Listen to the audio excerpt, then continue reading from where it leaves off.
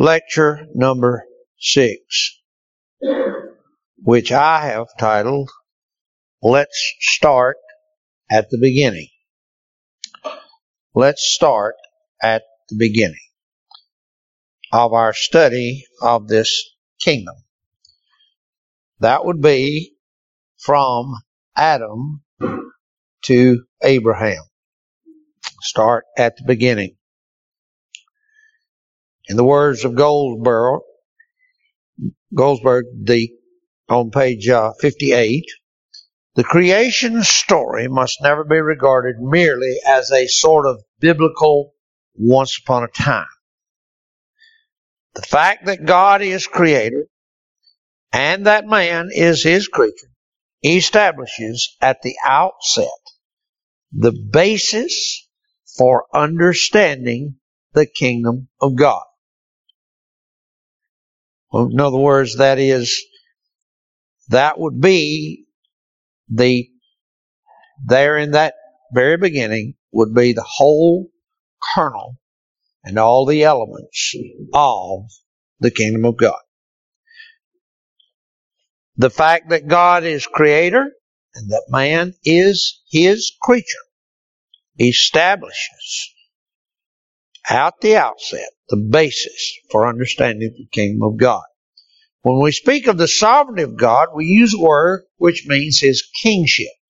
A kingship which is absolute and uncompromised. Now, I've often marveled at how many subdivisions of Baptists we have running around our country right now, boldly and frequently engaging themselves with this word sovereignty. And yet they do not, you can very quickly find in conversation with them, that they do not, in fact, from that term, mean that his kingship is absolute and uncompromised. But it is. The creature is ruled and belongs as a creature within the sphere of God's perfect rule.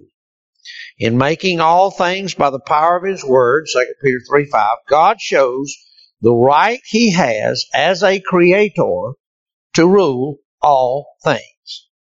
The only perfect existence for the creature is that which is found within the framework of the rule of God. Genesis chapter 1 and verse 1 has been for a very long time one of my favorite texts to preach from in the jail. You get 25 or 30 men in front of you, and you ask them to turn to Genesis chapter 1 and verse 1. That is immediately a blessing, because if you go more than a page away from there, most of them will not be able to find a text in the Bible. And so when you ask them to turn to the very first verse, the very first page, it makes it really simple for everybody. And they like that. And I have many a time preached the gospel in the jail from that singular text. And I do so by making the point that you have in the very first verse introduced to you God, with no explanation, no offer to defend, nothing. God.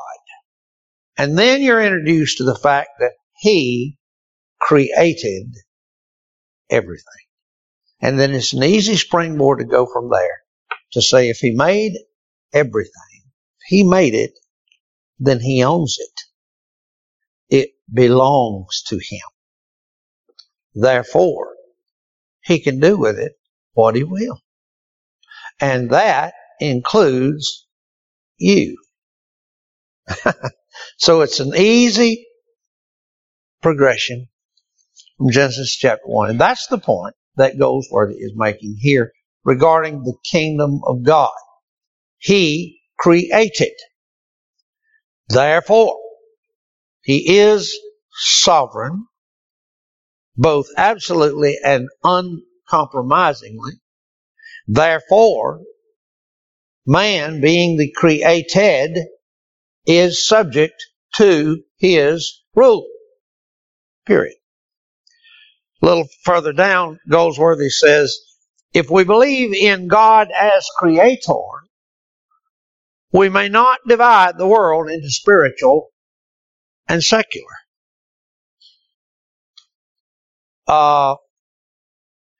And again, in my delivering the gospel in the jails, that is something that I moved to. The fact that if you believe that God is creator, and of course then you can deal with the whole fact of whether or not you believe that.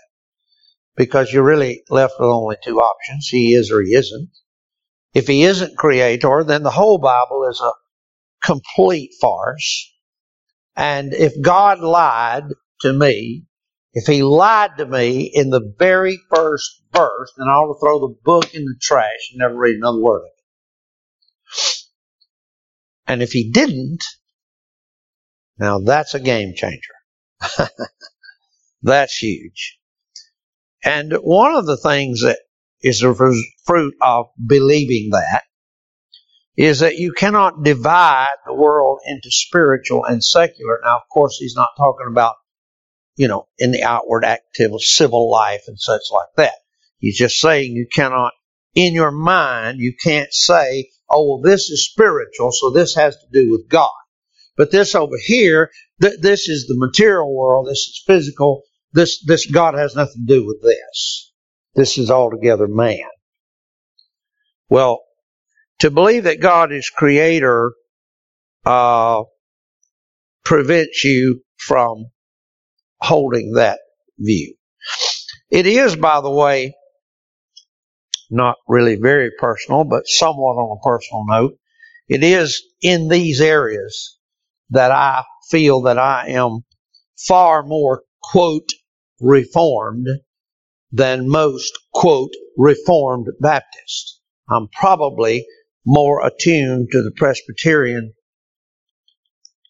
theology on this matter than most are, because I believe strongly in what the Presbyterians love to talk about, the dominion mandate. The dominion mandate exists because God is creator and therefore has authority to administer man. And to show that to you, just out of purely for your interest, I have a copy here of the Westminster Confession of Faith with its expanded notes, and done by the Free Presbyterian Church Publications. Alexander McPherson wrote the foreword to it. And in the Westminster Confession of Faith, chapter 7 of the Confession, which is titled Of God's Covenant with Man, he says, they say, the Westminster divines wrote these words: the distance between God and the creature is so great that although reasonable creatures do owe obedience unto him as their creator, yet they could never have any fruition of him as their blessedness and reward, but by some voluntary condescension on God's part, which he hath been pleased to express by way of covenant. Okay? By way of covenant. But notice the wording in the Westminster. The distance between God and the creature is so great that although reasonable creatures do owe obedience to him. Why do they owe obedience to him? Purely by virtue of the fact he created them. It's a given. It's this, they are in, Adam was brought in to the kingdom of God. made a creature and subject in the kingdom of God purely by virtue of the fact that God created him. Later on, in the Westminster, under chapter 23 of the Civil Magistrate, the Westminster says, God, the supreme Lord and King of all the world, hath ordained civil magistrates to be, comma, under him, comma. I don't press that too far. I don't go as far as my fully reformed brethren on that matter. But we can certainly take it in its generality. God, supreme Lord and King of all the world, hath ordained civil magistrates to be under him over the people for his own glory and the public good, and to this end hath armed them with the power of the sword for the defense and encouragement of them that are good, and for the punishment of evildoers. So here the Westminster is showing the commitment that man is under by virtue of being his creature, his creative sovereignty. If he establishes civil government, then that civil government is to operate under his laws to the promotion of good and the prevention of evil. Now, the Westminster divines tied that not to some genius of civil order, but tied that to the relationship of God as creator and man as his creation. Right? The larger catechism, the little Hope children are learning. What is the first question of the catechism? What is the chief and highest end of man? The answer. Man's chief and highest end is to glorify God and fully enjoy him forever. Why? Because he is the fruit of God's creative hand. It goes back to the creation. Question number 95 in the larger catechism. Of what use is the moral law to all men? Answer. The moral law is of use to all men, not just believers, all men, to inform them of the holy nature and will of God and of their duty, binding them to walk accordingly, to convince them of their disability to keep it and the sinful pollution of their nature, heart, and lives. So, the moral law, according to the Westminster, is binding on all men. I remember, I know it will expose my grotesque ignorance in those days, but I remember as a young aspiring student of theology, the first time it hit me, the thought ever came across my mind that unbelievers are bound by God's moral law just as much as believers.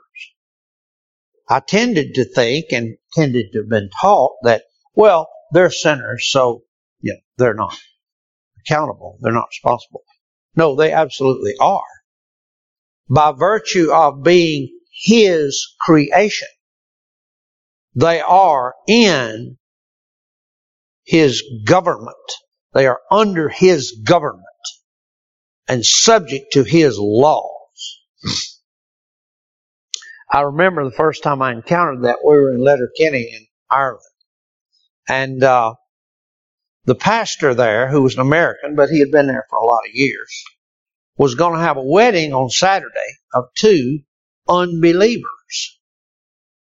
People who had nothing to do with the church, no part in it whatsoever. And I remember being appalled at the notion that he would dare to stand and marry these two people together, professed unbelievers.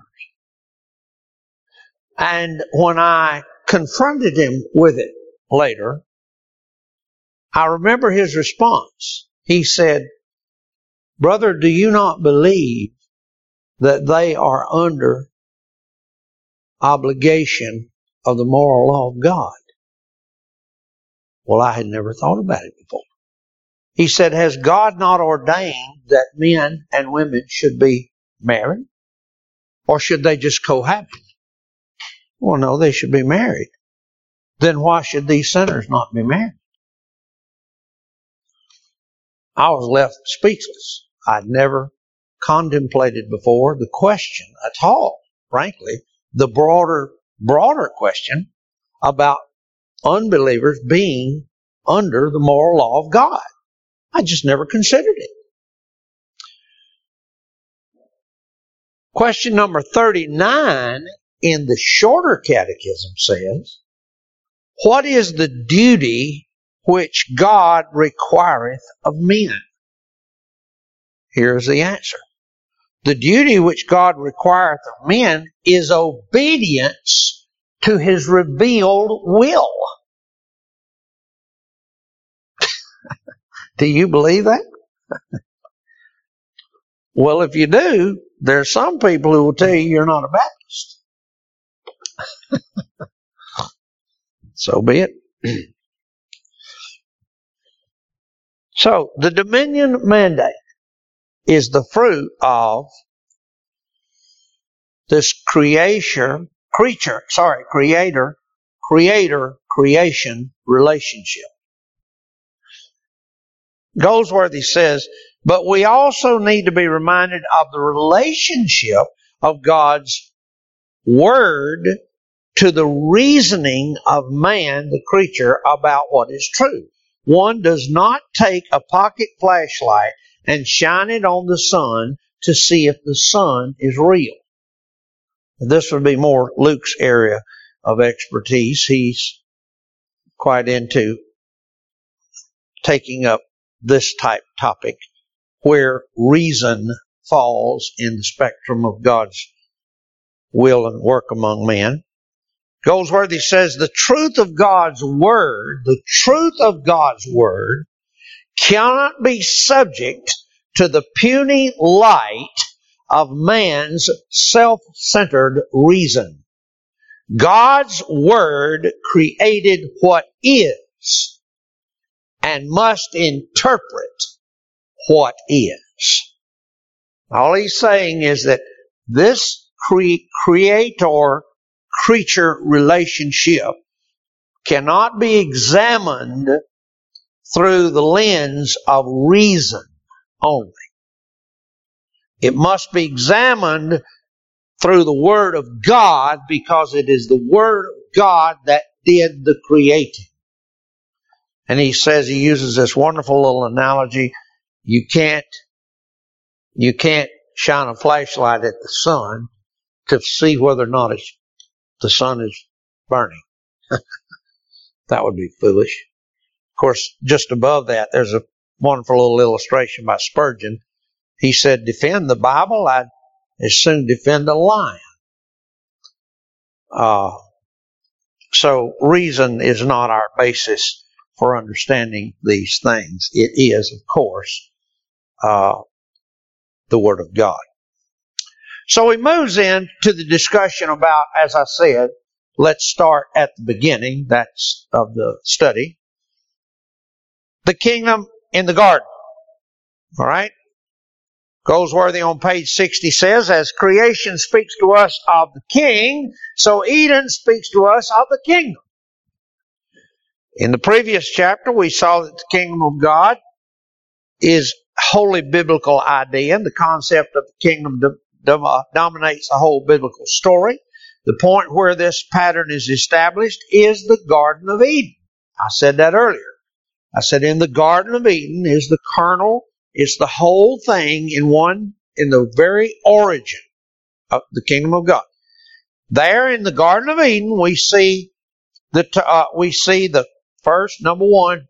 Remember, he said the elements of the kingdom of God was the people of God, the place for those people, and the rule of God over them.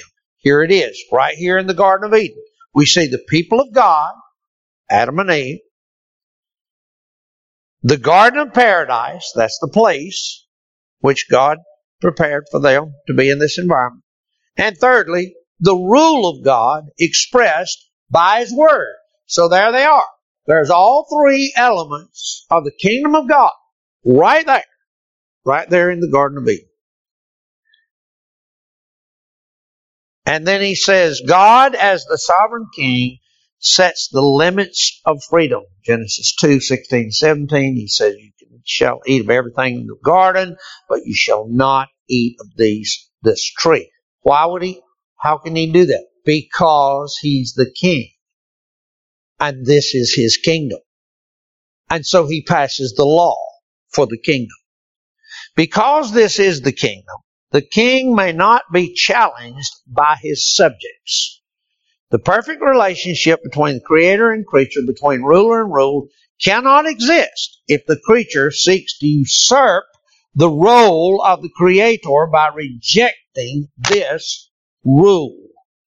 And thus the mandate, Genesis 2:17, in the day ye eat thereof, eat of it, you shall surely die. The description of the Garden of Eden does not tell us everything about the kingdom of God, but it does provide the essential framework for understanding the nature of the kingdom. There's the people of God, there's the place that God wants them, and there's the rule of God over them. And then we come to the fall, page 61. The fall. He says, as with the creation, so it is easy to underestimate the significance and effects of the fall. If the creatorship of God is given its full weight, then the fall was the outcome of man's unilateral declaration of independence. Boy, that is a profound statement and a pregnant with meaning. The fall could be described as nothing less than the man's unilateral declaration of independence. Wow, that's pretty strong word, but it certainly is true. So the fall occurred, and on page 63, he says, man outside of the kingdom is not merely under the sentence of death, but is dead. The real meaning of death lies in the separation of man from the willing relationship of the kingdom. Autonomous man is God-denying and therefore life-denying as well. Fallen man is dead spiritually. Outside of Eden, there is no return. Man has made his choice to be a rebel, and he's bound by his decision. Nor is there any free choice for the posterity of Adam.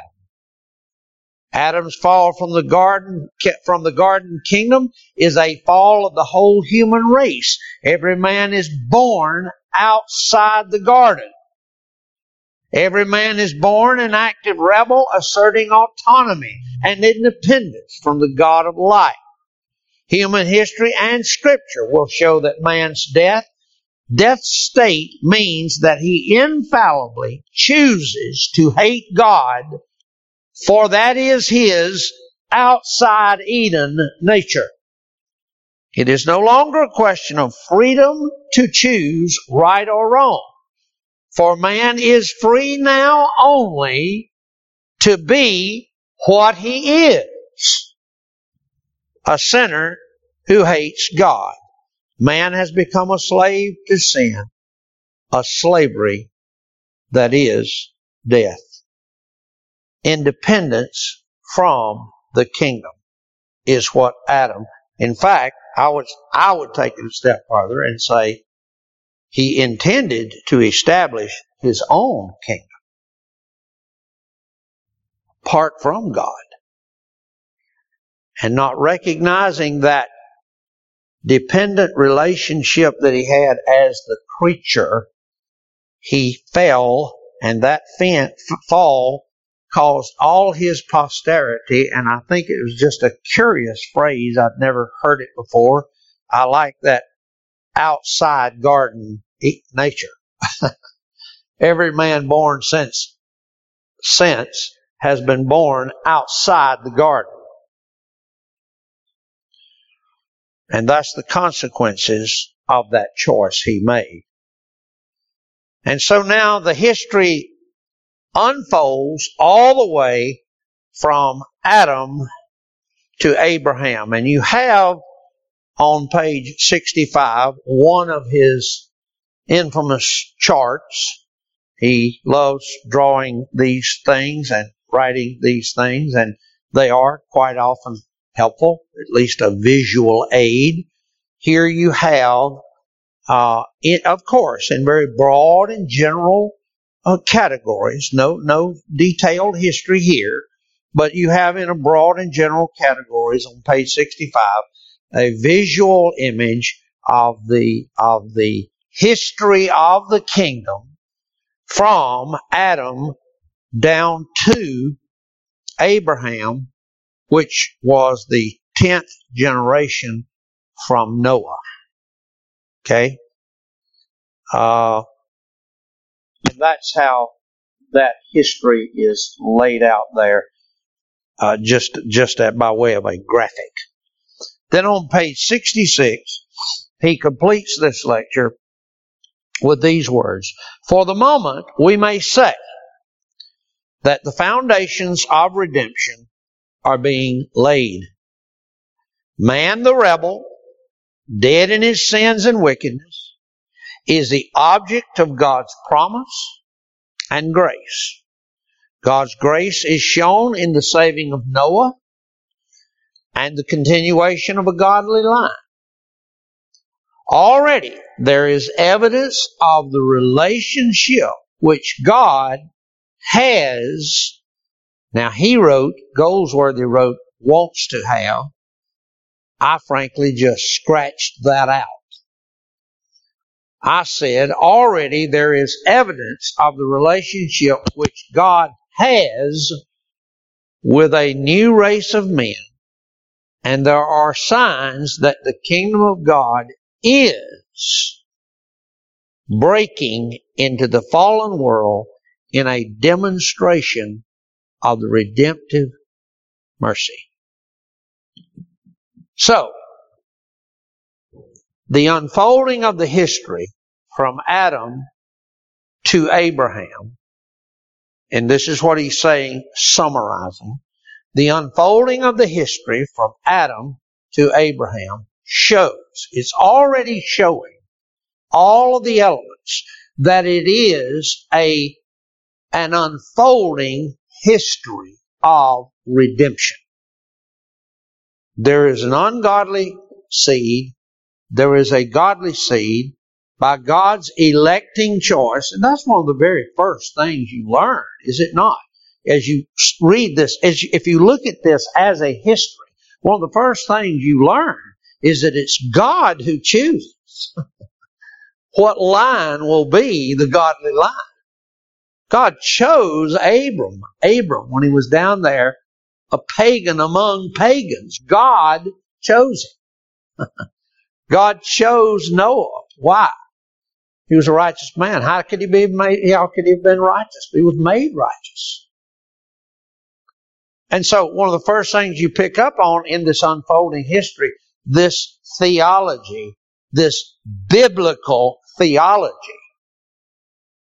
as you see the narrative unfold, is that it's God who directs the lines, and what he is doing in his directing of these things is unfolding the history of redemption.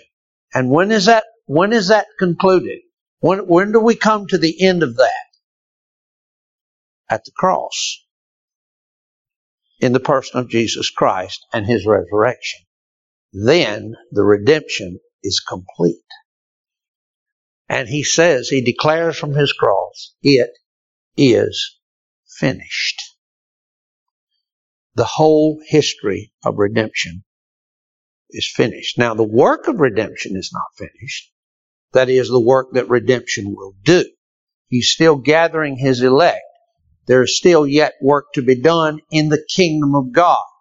But the history of redemption is done in the person of Jesus Christ. So, this moves us from Adam all the way down to Abraham in our view of biblical theology as being the progression of the kingdom of God. The kingdom of God. Okay? Now, apart from my comments on the Westminster, which I reserve to myself, is there any other comments or questions we'd like to entertain from this lecture?